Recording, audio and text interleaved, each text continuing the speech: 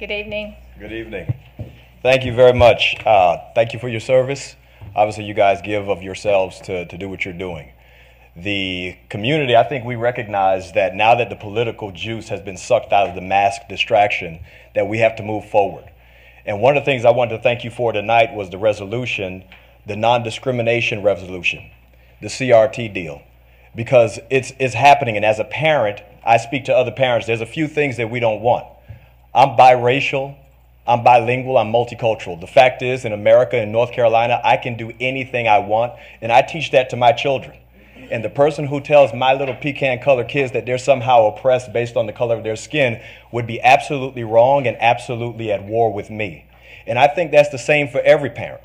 What the mask showed us is that the parents, the most powerful group of people in our country, that they're taking back the wheel. Now, obviously, we had to take the wheel back for the mask, but we're taking the wheel back from Washington all the way to Raleigh and into our local school board. Because CRT, all of that, the parents don't want it. It's a big fat lie. There's not one, if you believe in CRT, I want to tell you you're a liar. Because that means you look at your black neighbor and say that they're oppressed, and you look at your white neighbor and say that they're evil, regardless of the experience that you've had with them.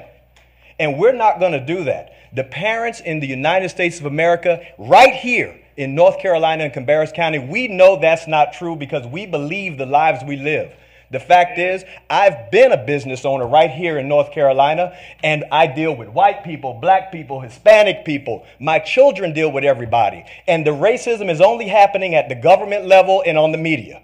The fact is, you have racists, and there's you can't even find them hardly. You just hear the stories about them.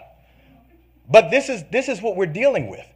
The parents are taking the wheel. I have an 8-year-old daughter who is absolutely dynamic, who can do anything. Athletically, intellectually, spiritually, and emotionally, she is a dynamo.